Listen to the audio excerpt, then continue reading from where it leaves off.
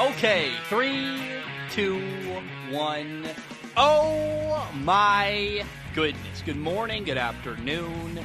Whatever it is for you, I hope you're having a fantastic day. My name is Zach Schomler. This is Strong Opinion Sports, episode 455. Hope you're having a fantastic day. I want to start with a recommendation.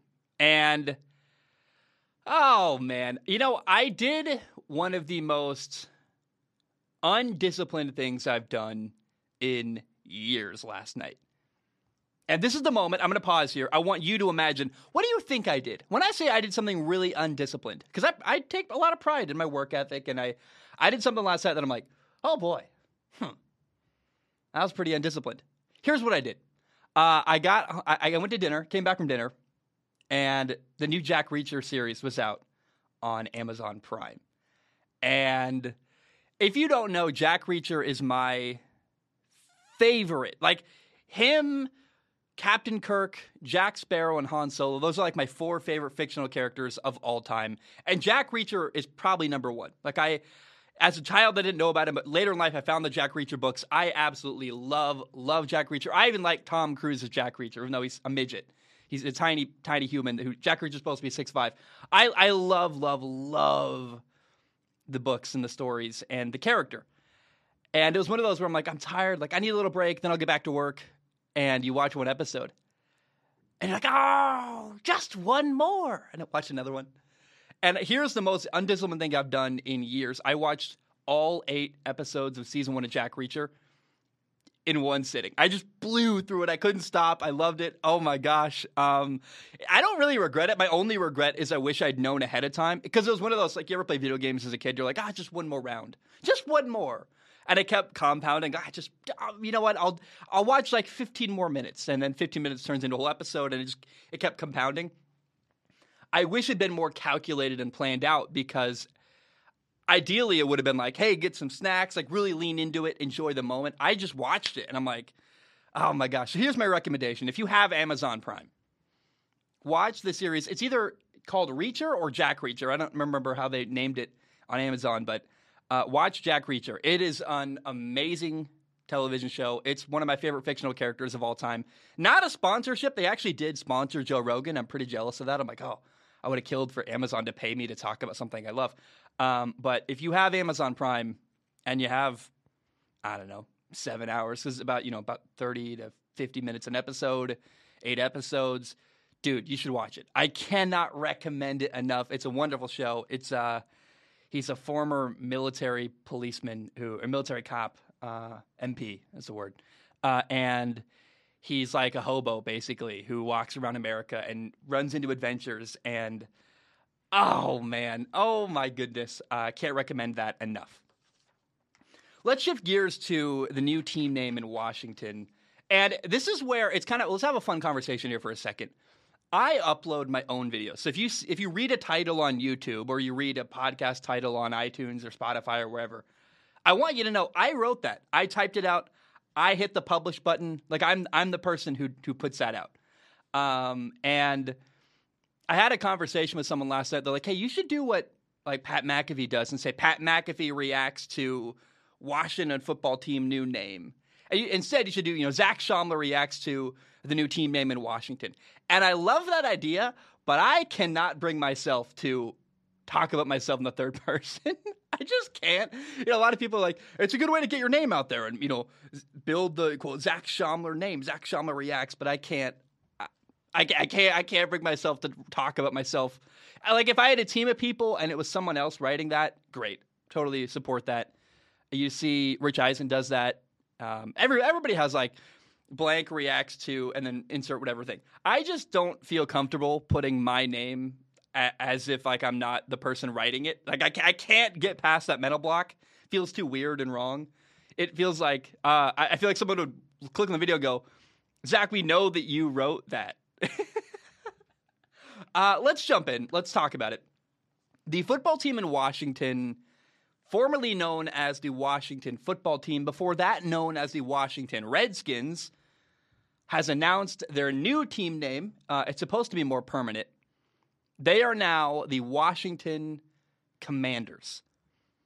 It's boring. It's pretty bland, which does make sense.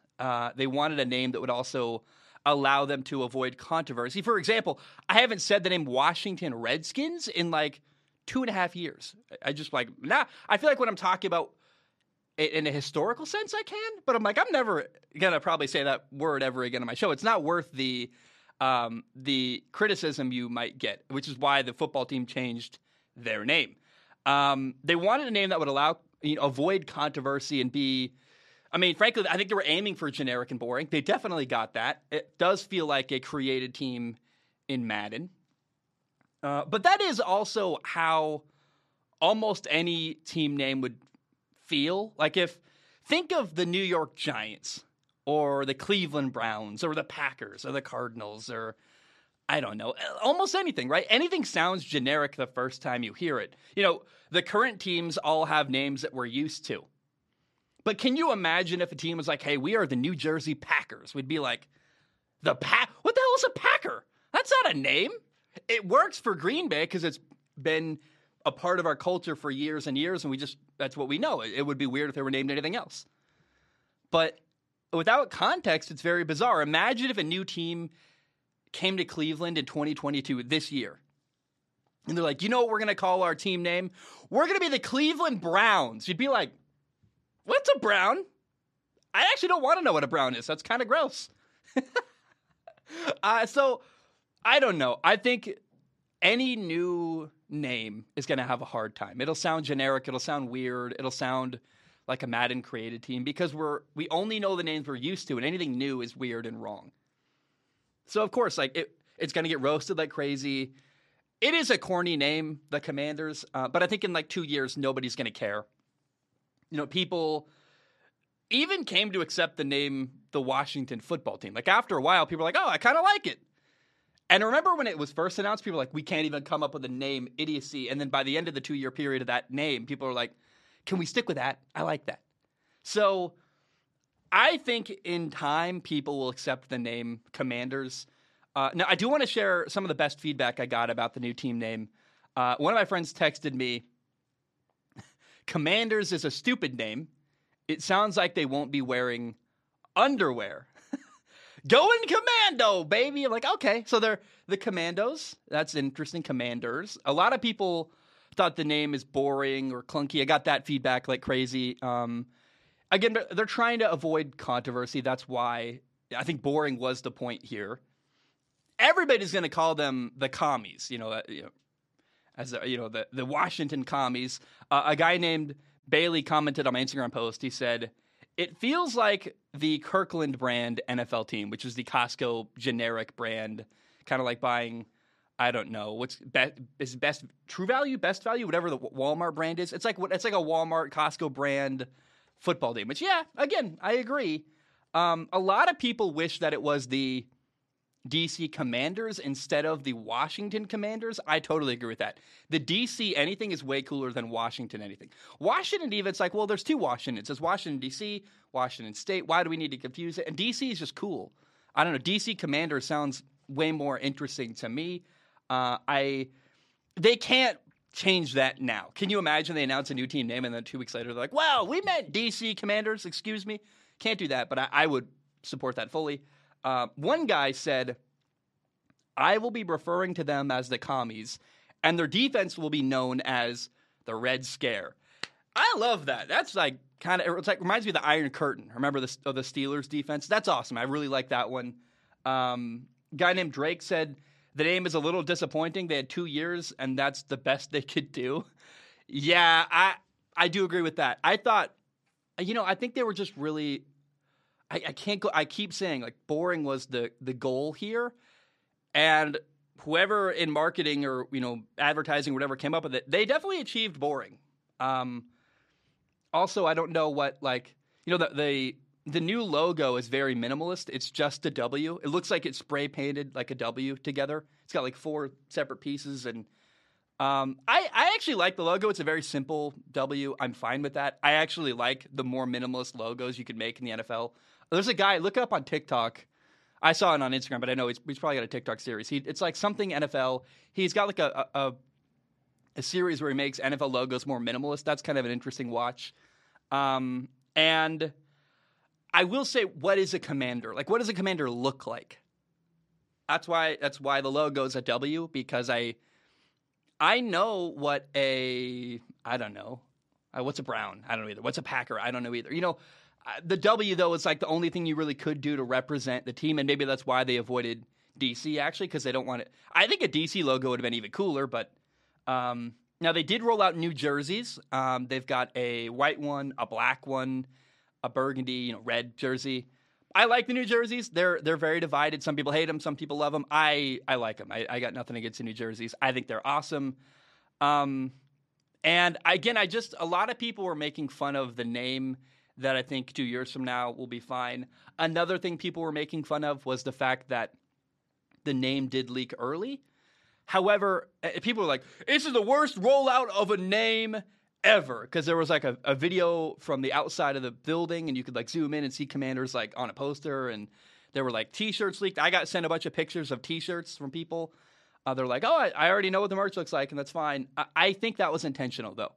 That is a marketing move called a soft launch, where before news breaks, you put it out there ahead of time to let people get used to the name, so that when the official announcement is made, people have more time to come to terms with what the change is.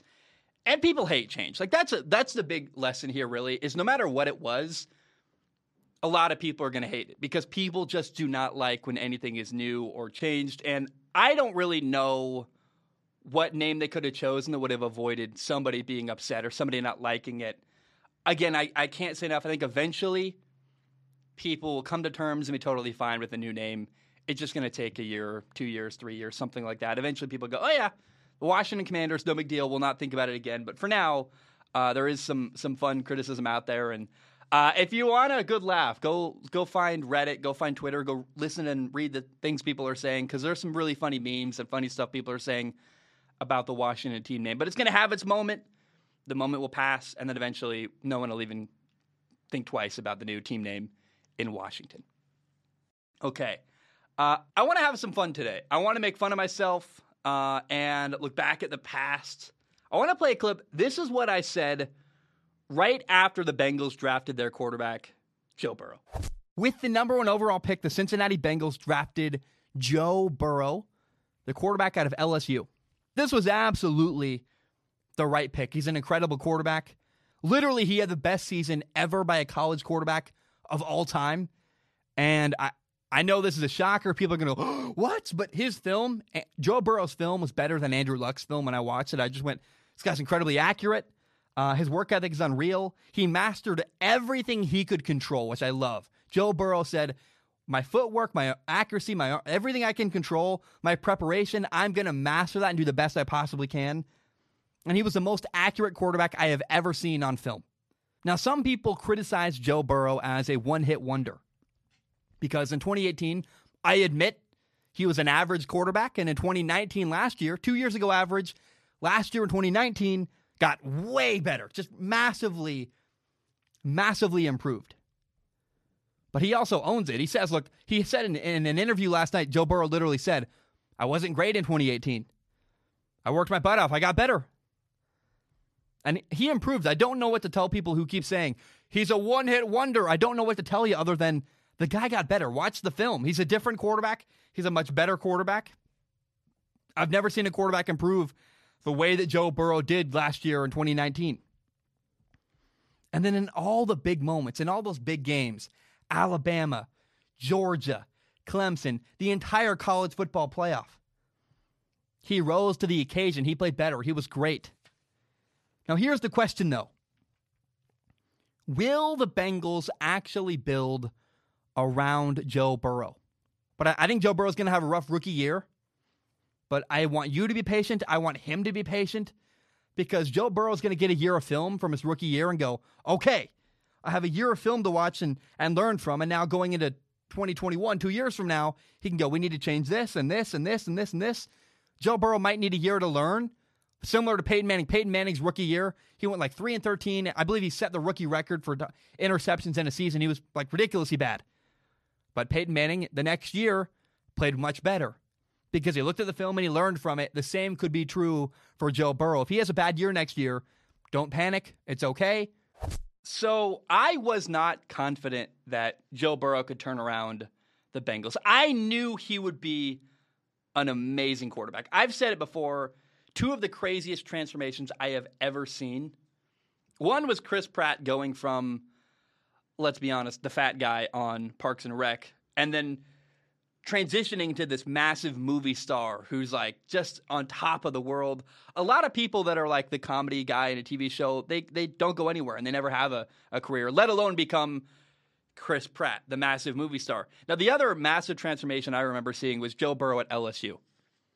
After 2018, that year, Joe Burrow was fine. His first year at LSU, he was not amazing. And remember, he's also the guy who nobody wanted him. He literally had to transfer out of Ohio State to even get on the field.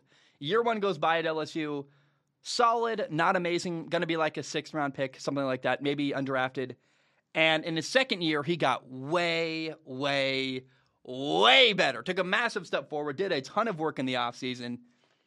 And never forget that the run Joe Burrow is on, he's in his first ever Super Bowl now in year 2 with the Bengals. He started this journey in college. He turned around LSU, he won a national title, and he played his very best in the biggest moments. On the road at Texas, at Alabama, Auburn, Georgia, the college football playoff.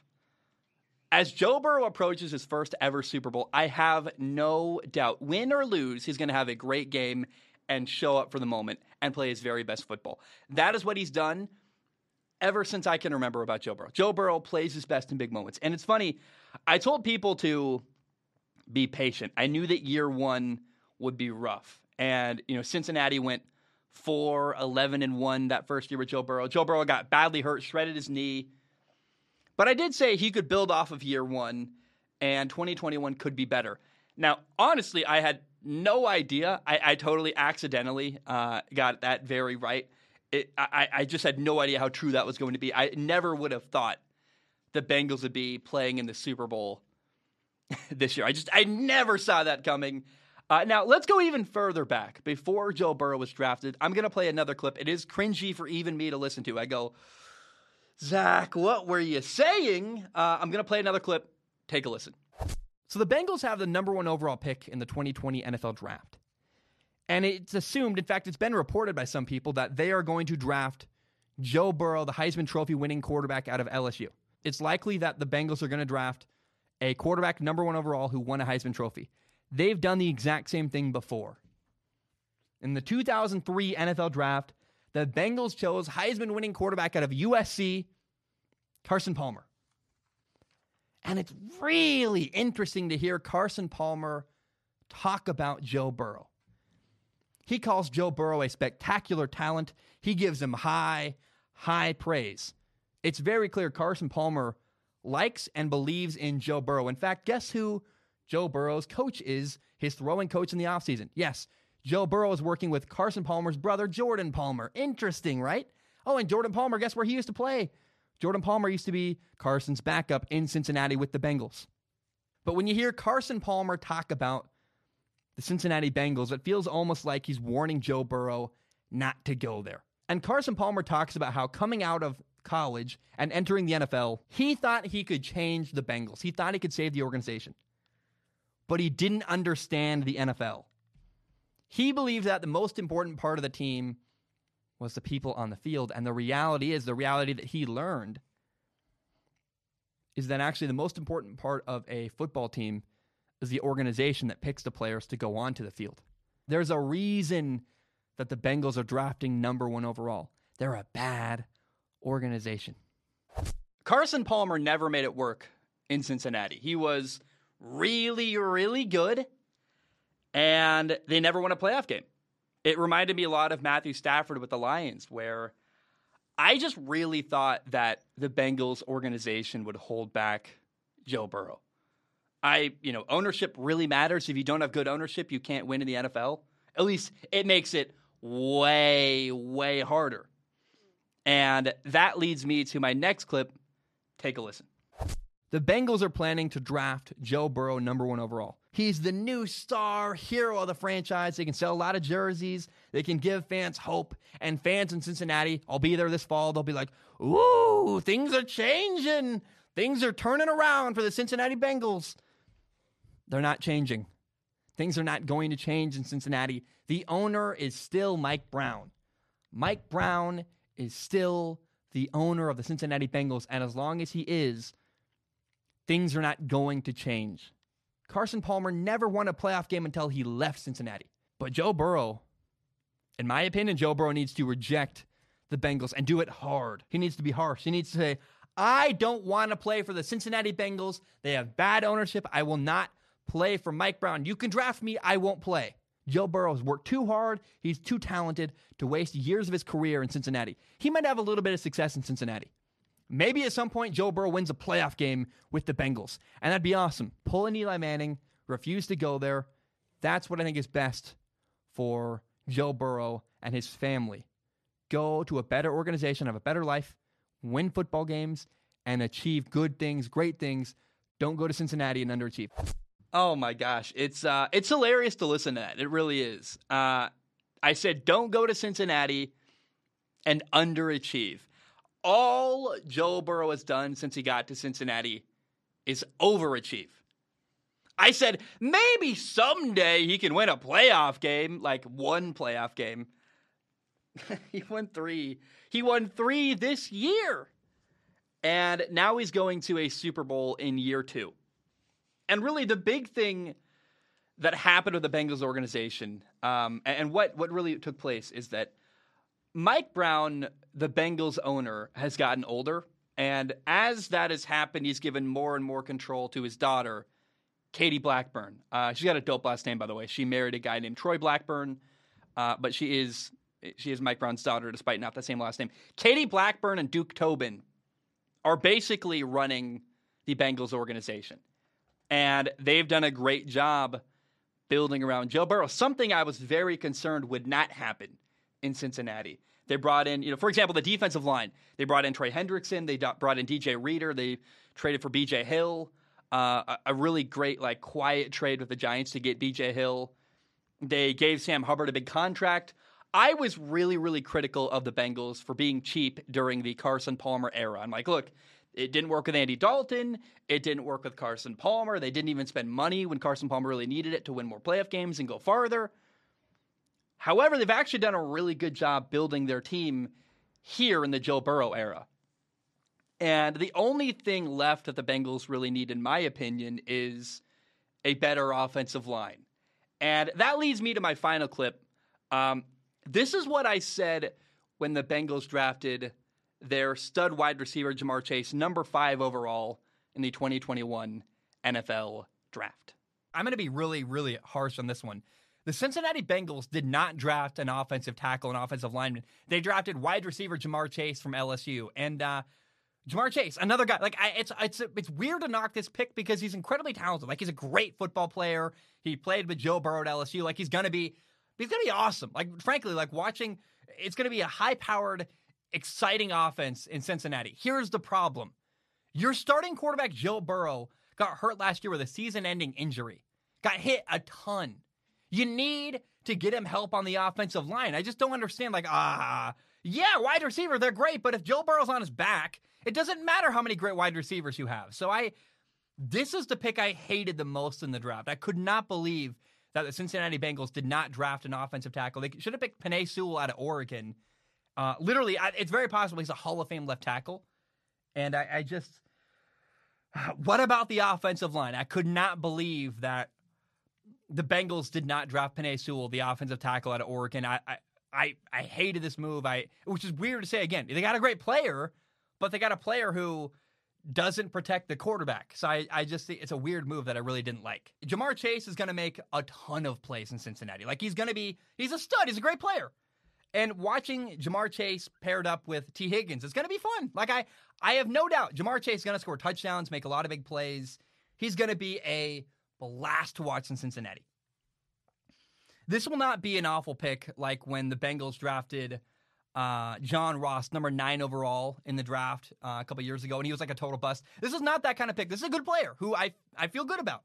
I cannot say this enough. You have to protect your young quarterback. It's very important to get your young quarterback protection, especially Joe Burrow, guy who got hurt last year. Jamar Chase was really good, but passing on Penei Sewell was a terrible, terrible mistake. That's my fear for the Cincinnati Bengals. We'll see if I'm right. Like, I'll revisit this. We'll see in like 3 years who was right. And I'm not saying Jamar Chase is a bad pick because he's a great player, but I would have picked Penei Sewell. And I'm really curious to follow the storyline as it develops over this season and over the next couple of years. I think Bengals fans have slightly unrealistic expectations, thinking their team is a playoff team. They're going to do all this stuff. I'm like, wow, let's slow down. You're just trying to get through a year without your quarterback getting hurt, in my opinion. I think, frankly, like, they got better. They added a new receiver, Jamar Chase. I don't know how much of an impact that really makes. I would like to see the Bengals doing fantastic. It'd be awesome if they were 8-0 to start the year. I just don't think that's a realistic expectation for the Cincinnati Bengals. I was very, very critical of this move. I did not like it. I knew Jamar Chase would be a star player, but I did not think he would lead to Cincinnati winning more games. And I was really, really worried about the Bengals' offensive line. In fact, I still actually kind of am. Like, going into the Super Bowl, I'm like, just please, Joe Burrow, do not die. That's all I'm asking for. Joe Burrow gets hit a ton. And I certainly did not expect anything like what happened in the Tennessee Titans playoff game where Joe Burrow got sacked 9 times and still found a way to win. Like, that doesn't happen. You don't win football games when that happens to you. And I would actually say the Bengals are kind of getting away with one right now, where in year 1, Joe Burrow got hurt, destroyed his knee, and it's hard to not blame the offensive line. And the thing I just did not account for is that Joey B is just a wizard at surviving in the pocket. He avoids sacks like crazy. There's a play against the Kansas City Chiefs where, Chris Jones has him dead to rights, not once, but twice on the same play, and he avoids a sack. He ducks under it, then avoids a sack with like an ankle bite. And he does that all the time. He avoids sacks like crazy. Like, you just are like, he's not Russell Wilson. Like, he's not as fast, doesn't have a crazy amount of top end speed, but he's just like a little slippery. You can't get a hold on Joe Burrow. He's hard to sack. He's also incredible in a messy pocket. He is one of the best quarterbacks I have ever seen with bodies around him. When there's people around his legs or hitting everything, I could not have fathomed how good he would be at hanging in the pocket and getting hit a lot, but still stepping into throws and delivering the ball on time. It's crazy. And then on top of that, all those things, avoiding sacks, he's good in a messy pocket. He's also, I think, elite pre-snap. Like, he is one of the best quarterbacks in the NFL before the ball is snapped, at recognizing a coverage, recognizing, hey, how do I need to shift my protection? Are they blitzing me? And that's why he's so good at a blitz. Joe Burrow, when you blitz him, he doesn't cringe. He doesn't go, oh no, what do I do? He doesn't try to run away. He goes, all right, baby, let's go. He loves it because what it does is it actually in a weird way simplifies the game for Joe Burrow, because if you're taking a bunch of people out of coverage, it gives him one-on-one matchups, and he just goes, where's my best matchup? I'm going to get the ball to hands very quickly, and he'll shred you. And that the stats show that. Like, he just destroys people when you try to blitz him, and that's because he's really good pre-snap at recognizing coverages and where pressure's coming from. Now, I already made a video about how, about just the monumental amount of how wrong I was about the Bengals this year. Remember, I predicted the Bengals would go 4-13, which I very quickly, they were 3-1 to start the year, and I literally made a video. I was like, nope, already got this one dead wrong. Like, they are not at all as bad as I thought they would be. And it's funny, there's a clip where I said that the fans in Cincinnati had unrealistic expectations by talking about a playoff run during the preseason. This is not only a playoff run, this is a Super Bowl run. They're in the Super Bowl, playing the Rams 2 weeks from now, like that. Or I guess next Sunday. That's unbelievable to me. And I'm so glad I was wrong. And the one thing that I want people to know is that despite all the times I was not sure it would work in Cincinnati, or I was like, I don't know, the ownership there is bad, or I don't know, the offensive line is bad. I want people to understand one thing about Cincinnati. It's one of my favorite places on the planet. I've got this weird love. I think most people that aren't from Cincinnati probably would tell you It's terrible. In fact, there's a show where they joke about how, like, Cincinnati's like hell. And I'm like, no. Cincinnati's, I love it. The people there care about sports. It's clean. It's beautiful. Great breweries. I can't wait to spend time there in the future. As a child, my dad would make spaghetti, chili, and cheese as kind of a riff on Skyline Chili. Skyline Chili is my favorite food. It's my favorite comfort food when I'm like having a bad night or just need some really good comfort food. And so I'm so happy that these two things have really collided. Joe Burrow, this quarterback who I'm really inspired by, his work ethic, his moxie, his confidence, his attitude. It's a quarterback I love in a city I love. And so maybe what I'm going to say here is, Cincinnati, can you forgive me? I was skeptical. I didn't think it was going to work. I really, not that Joe Burrow wouldn't be great, not that Jamar Chase wouldn't be great. I assumed things were still the way they were when Carson Palmer was the quarterback there. The ownership structure is different. And also, Joe Burrow's better than Carson Palmer was. He's just elevating his teammates more than Carson Palmer ever did. And I just love seeing what's going on. It's a quarterback I love, a city I love. It's this great combination. And I'm so happy to have been wrong about Joe Burrow. It certainly is really kind of cringy to look back at the stuff I said. But in all of that, I hope it's understood that there's a lot of love for the city. And it's a place oh my gosh, I miss it, man. I really love the city of Cincinnati, and I'm happy that Joe Burrow is just making me look monumentally wrong. It's a joy to watch, and I don't know that they're going to win a Super Bowl. I am crossing every finger and every, my toes, everything. I want them to win so badly. I don't know they will, but I want you to know I am rooting for Cincinnati hardcore in the Super Bowl, and they got a shot. So I don't know. I really wanted to look back and kind of, I just think it's fun to kind of clown on myself and look back at all the times I was wrong or the things I said. And Joe Burrow, man, has just proven me wrong over and over and over again. And I love that. All right. Let's shift gears. By the way, you may not know this. My power went out twice during that segment. It was right at the end of the Washington segment, then in the middle of the Joe Burrow segment. And I'm like, guys, I don't know what's happening. I don't know why my power keeps going out. The construction is gone. The plumbing's fixed. There's no more drilling, thank goodness. But, I live in like a really cheap apartment, and I'm very glad to pay like nothing to live here. It's great. But it does come along with a lot of weird, frustrating problems. And it really threw me off. I'm trying to record the show, and I'm like, my camera's off.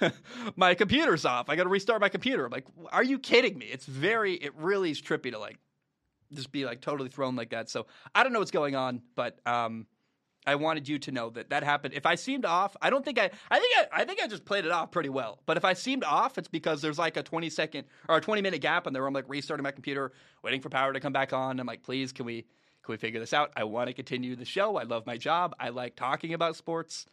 I'm like trying not to get super sweaty. Like, it's okay, Zach. You're fine. It's good. The lights will come back on. What a nightmare. Let's talk about the Jaguars. The Jaguars have hired a new head coach, Doug Pederson, and it's surprising. It's kind of cool. I love this hire. I am really curious how people in Jacksonville feel. So if you're watching on YouTube or listening, send me a message or write in on YouTube, send a comment. I want to know how you, the Jaguars fans, feel about this hire. But to me, I think this is a great hire. He's a proven NFL head coach. If you compare him to Brian Dable in New York, Matt Eberflus in Chicago, Nathaniel Hackett in Denver. Nathaniel Hackett is a guy. I am all in on Nathaniel Hackett. I love the guy. You ever seen him like coaching? He's got passion and energy. He's a quarterback coach I would want to work with. But regardless, Doug Pederson, unlike all those guys, Kellen Moore, Brian Dable, Matt Eberflus, Nathaniel Hackett, Doug Pederson's been there, done that before. He's been a head coach in the NFL. He's won a lot of games, and he won a Super Bowl. I don't know, man. I think it's a great hire. And he also played quarterback in the NFL. I think he's going to relate very, very well to the Jaguars' young quarterback, Trevor Lawrence. I think a lot of people actually forgot he was even available, or they wrote him off because they only remember that he was fired by Philadelphia, and there's this negative feeling about that guy and the way things went down, and Carson Wentz's quarterback started playing really bad, and Jalen Hurts emerged, and there was a quarterback controversy. And when Doug Pederson got fired by the Eagles, it was because of a power struggle with the Eagles owner. Jeffrey Lurie wanted more control over how things are run in the organization. And Doug Pederson didn't like that. And remember that at one point, Philly actually fired Andy Reid, who's, I don't know what, regardless how you feel about Andy Reid, it's undeniable Andy Reid is an incredible head coach in the NFL. You fire that guy, you make everybody look at you sideways a little bit going like, really? Really? It worked out for Andy Reid. He won a Super Bowl. He's actually better off at Kansas City. But Philadelphia is not an organization I would want to coach for. And Shad Khan, the new owner he has in Jacksonville for Doug Pederson, Shad Khan has made mistakes. I don't know why he hired Urban Meyer. I don't know what's going on in the GM situation. But I know that his story and his interviews, he's a guy who I think if I was a head coach, I would feel much more comfortable working for than in Philadelphia. That's for sure. And Doug Peterson's going to take a lot of risks. He's going to go for it on fourth down.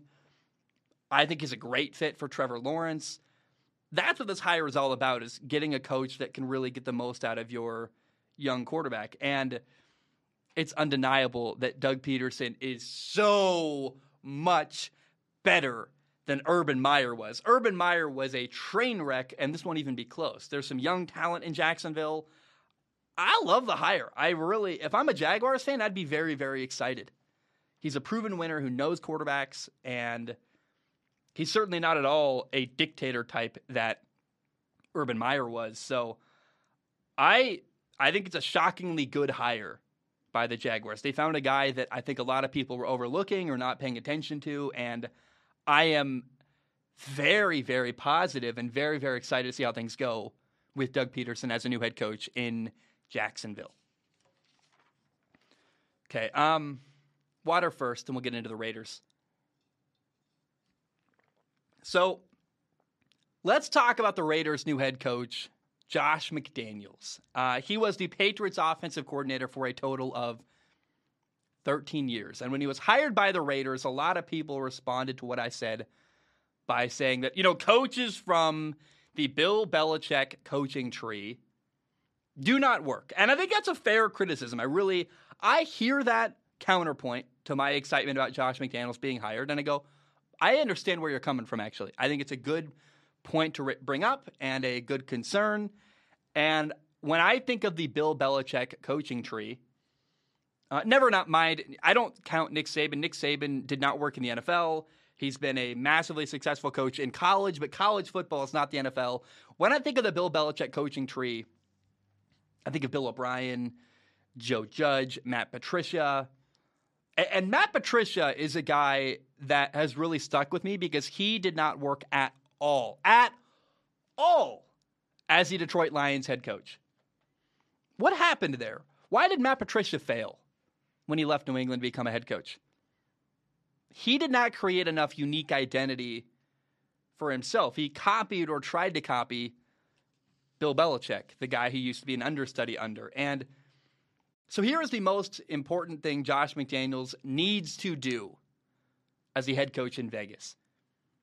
He has to coach in his own unique style. Nobody, and I mean nobody, can copy Bill Belichick. And nobody has the resume to get away with the cold, harsh approach for Bill Belichick. Bill Belichick has 6 Super Bowl rings, 7 if you count the one he won as an assistant with the Giants.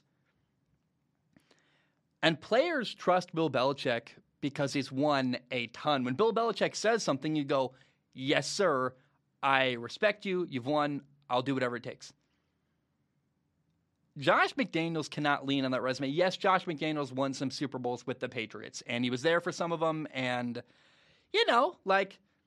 he had a hand in them, but those are Bill Belichick's wins, not his. So Josh McDaniels cannot lean on that same resume. Also, by the way, what I've learned about Bill Belichick, what I've heard from people is that, yes, he is a tough guy. He's very demanding. He will do whatever it takes to get the best out of you. But there is way more heart and care for his players that Bill just never allows the media to see. Like behind closed doors, apparently Bill Belichick is a very different person with a sense of humor and a way more kindness and care than you would ever imagine from a guy who you see in press conferences who's very cold and stern.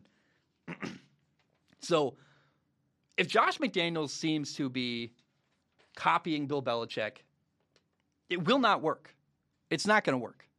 He has to find his own unique voice and not lean on the past to try to gain respect from his new players in Vegas. And you can look for that. If you're a Raiders fan, if you notice that it feels like Josh McDaniels is trying to copy Bill Belichick, then I would be worried because that won't work. It's never worked for anybody.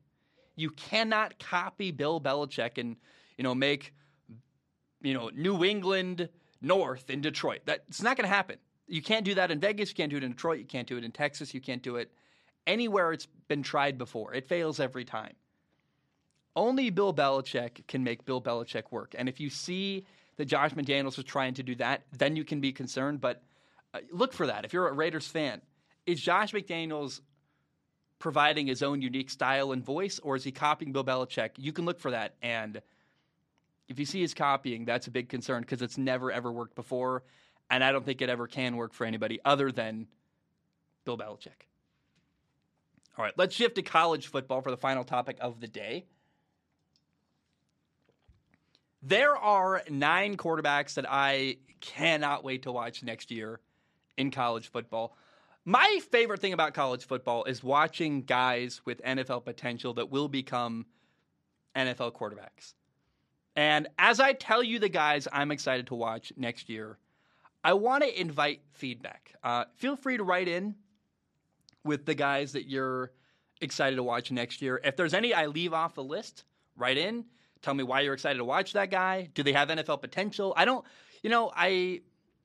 not that excited about a guy who is like a good college quarterback, like a Tim Tebow type or a Colin Klein type, Colin Klein was a great quarterback at Kansas State, but he didn't really have NFL potential. So I'm not that excited about that kind of quarterback. I respect a guy who's good in college, but if you're not a future NFL quarterback, I'm not that excited. So here are the 9 guys, and we'll add a couple honorable mentions at the end. The 9 guys I'm very, very excited to watch next fall in college football. Number 1 is Kedon Slovis, the quarterback at Pittsburgh. I think people forgot how good he is. Last year he got hurt. They fired their coach at USC. It was a down year. And remember, going into last year, he was projected by ESPN to be the number 3 overall pick in this year's NFL draft. Like, he's an NFL quarterback, and he does all the little things well. I am going to tell you shamelessly, he's my favorite quarterback in college football. Caleb Williams is incredible. Kedon's the guy that I am most excited to watch play. I'm going to follow every game he plays. I'm going to get whatever package it requires to watch every Pittsburgh game. I love the guy. I should let you know, I know the guy. Like, we text occasionally, and I think he's awesome. But I'm a huge fan. And his accuracy, his decision-making, he reminds me a lot of, actually, I don't know. I don't want to make a comparison that's not fair to him, but he just is so good at the little things, and he controls everything he can control and does it very, very well. And part of his game, by the way, is he can extend plays. I think that's another thing people forget, is that he's really good at getting outside the pocket and keeping plays alive. And I remember watching him as an 18-year-old at USC going, the habits this guy has, the way he plays is so ahead of his age. And I am very, very excited. He's transferred to Pittsburgh. It's a team that's got their entire offense coming back except for their quarterback. And I think Pitt is a great spot for him to show the world what he can do and really, kind of as a launch pad to his NFL career. I am so excited to watch Kedon Slovis this fall at Pittsburgh. The second quarterback I'm most excited to watch is Caleb Williams. From a guy who left USC, Kedon Slovis, to now let's talk about a guy who transferred into USC. He played last year at Oklahoma. He took Spencer Rattler's starting quarterback job, and he has now followed head coach Lincoln Riley from Oklahoma to USC. I don't know why the transfer took so long. I was waiting, like, where? It seems like he's going there. He took a long time to announce he was going there, but let's be clear about Caleb Williams. He is the very most talented quarterback in all of college football. He is the best. And he's got crazy arm talent. He's got a massive arm. He can make any throw from any, I don't care what arm angle. I don't care how his feet are positioned. He can make any throw. It's really fun to watch him. He just throws a beautiful football. He can run both with speed and power. He's got a run against Texas where it's like 4th and 1. He runs someone over and then continues running and runs for a long 60-yard touchdown. And you're like, I didn't know he was a running back and a quarterback. It's incredible. And he's going to be a sophomore next year. He's a future number 1 overall pick. He's crazy talented, and he's going to be a blast to watch this year at USC as USC tries to get back on the map as a true top dog in college football. Number 3 is Bryce Young at Alabama. He won the Heisman last year. He's the only quarterback at all last year who challenged Georgia's defense. And a lot of people talk about how, he plays with the best talent. He's got great receivers. That's true, but he's also incredible at making plays. And he's not a running quarterback. He can run, but he doesn't run on quarterback designed runs. He really doesn't even run downfield very much. He runs behind the line of scrimmage. He extends plays. He keeps plays alive. And he's so good at that. I love watching Bryce Young. Him and then the number 4 quarterback, C.J. Stroud, another obvious one. Bryce Young and C.J. Stroud are the 2 young guys in college football, where I'm like, yo, these guys are incredible. They're just dealing left and right. And C.J. Stroud, the quarterback at Ohio State, the number 4 quarterback on this list, is just another crazy young quarterback, man. He's got incredible anticipation, a great deep ball. I loved watching him in the Rose Bowl this year. He made a lot of great throws all year. And another guy who had great receivers similar to Bryce Young, but another guy that is just a really top-notch talent. And I am very, very excited to watch C.J. Stroud next year at Ohio State. Number 5 is Spencer Rattler. He transferred to South Carolina out of Oklahoma. He had some bad games last year at OU. He lost his starting job. Ego is a big concern for Spencer Rattler. I actually worry that the NIL change happened and he could make money with sponsorships, and he felt distracted a lot last year. Something was pulling his attention away from football. And he's been also a bit immature in the past. So I have pretty dramatic, intense concerns about Spencer Rattler. There are some big red flags. However, he's crazy talented. Until Caleb Williams started playing for Oklahoma, which really is amazing. It really shows how much talent there was in that quarterback room. I thought that Spencer Rattler had the best arm in college football until, again, Caleb Williams arrived on the scene. And I'm like, oh my gosh. Well, apparently Oklahoma had the 2 best arms in college football last year.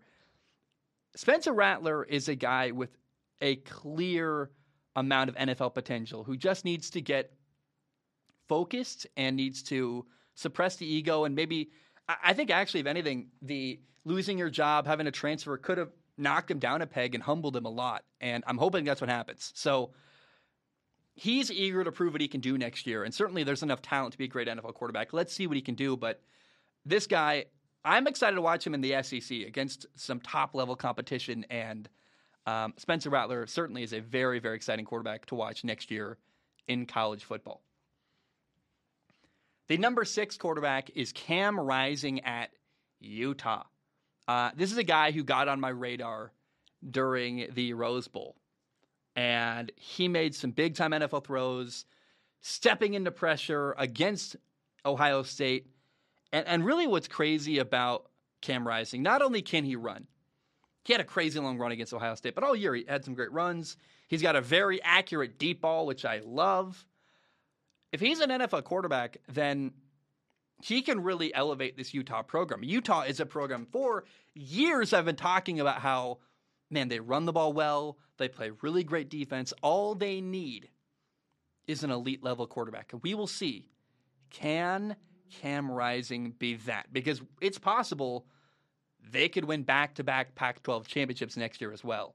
And on top of everything, I want to call him like the California Cowboy. He's a guy, he drives his old pickup truck, which is really cool. There's something about Cam Rising. It's the poise, the leadership. He's a great leader in that locker room. They talk about it over and over again. But even aside from that, he's got a swagger and a confidence and a unique trait where he's very, very comfortable at big moments. In the biggest moments of the year, similar to actually the way I would talk about Joe Burrow, the world seems to slow down. You see him smiling, like chill, calm, not panicking. And not even not panicking, but like just very, very even keel. Like the moment does not get to him. And I am very, very excited to watch Cam Rising. I think this is a guy with NFL potential. We'll see how next year goes, but some of the stuff he does, and quarterback a lot is about confidence and the way that you handle big moments. And do you believe in yourself? I thought we saw moments with Patrick Mahomes in the AFC Championship game against Cincinnati to end their season in the second half, where Patrick Mahomes looked like his confidence was shaken and his entire decision-making paradigm was actually a little off kilter. Cam Rising isn't going to have that problem. Cam Rising is very, very stable and steady. And I don't know, I'm very, very excited to watch this guy next year at Utah. The number 7 quarterback I can't wait to watch next year in college football is Bo Nix. He has transferred from Auburn to now he is in Eugene at the University of Oregon. Here is the story with Bo Nix. Can he elevate himself to become a top-level quarterback and become an NFL quarterback? He's really talented. He can run. He's a big dude. He's got all the physical traits required. And if he has a really great year at Oregon, I think he could skyrocket and just massively jump up the charts. The same way actually Joe Burrow did in 2019 with LSU.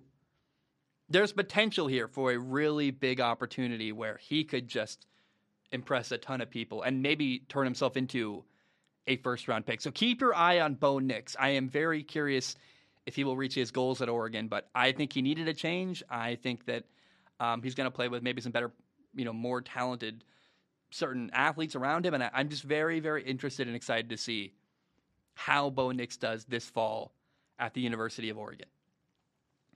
Number 8 is Jackson Dart. Jackson Dart, another USC quarterback. Dude, USC and Oklahoma had just a glut, just a crazy amount of talent at the quarterback position last year. He is transferring from USC to the University of, what is it? Just Ole Miss. I don't actually know. Is it University of Mississippi? Is it? I don't know I don't actually know the official name of Ole Miss other than I call it Ole Miss, the Rebels.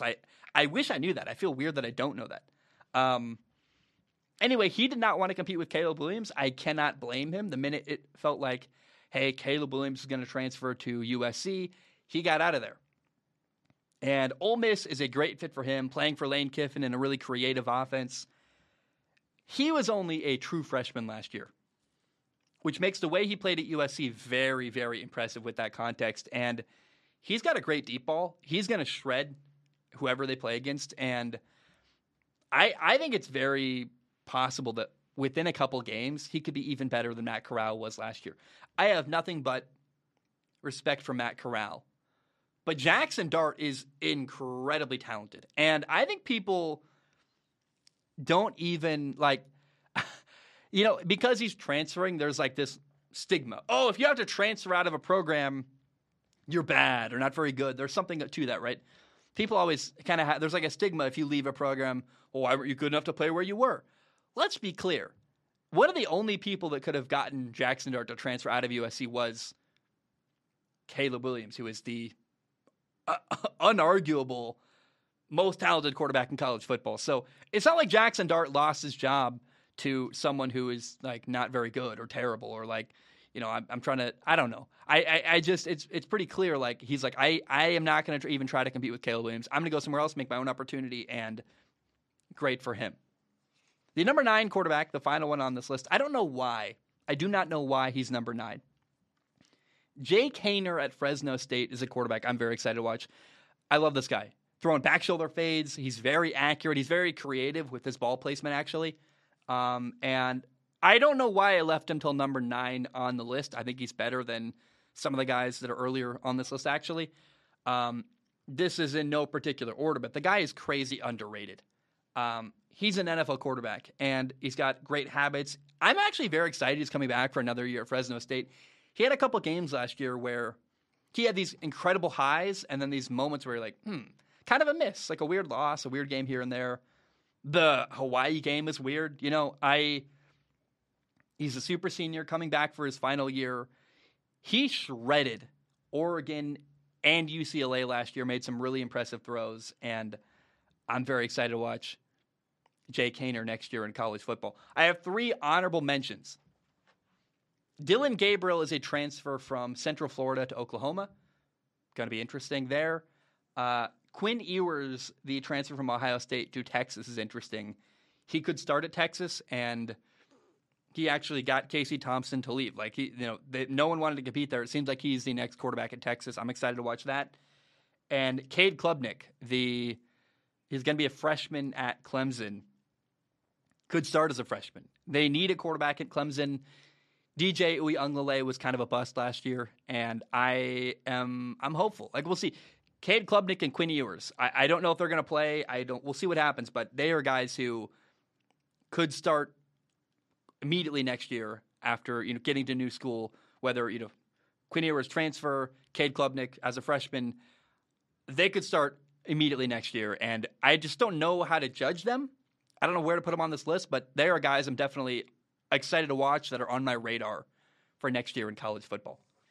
So write in, let me know your quarter. Who did I leave off the list? Who are you excited to watch next year in college football? What quarterbacks do you think have NFL potential that I maybe did not mention? Let me go back to the list. It is Keaton Slovis. Can't wait to watch the guy. Caleb Williams, Jackson Dart, Spencer Rattler, Bryce Young, C.J. Stroud. Then you have Jay Kaner, Cam Rising, and Bo Nix. I think that's all 9. One more time. Keaton Slovis.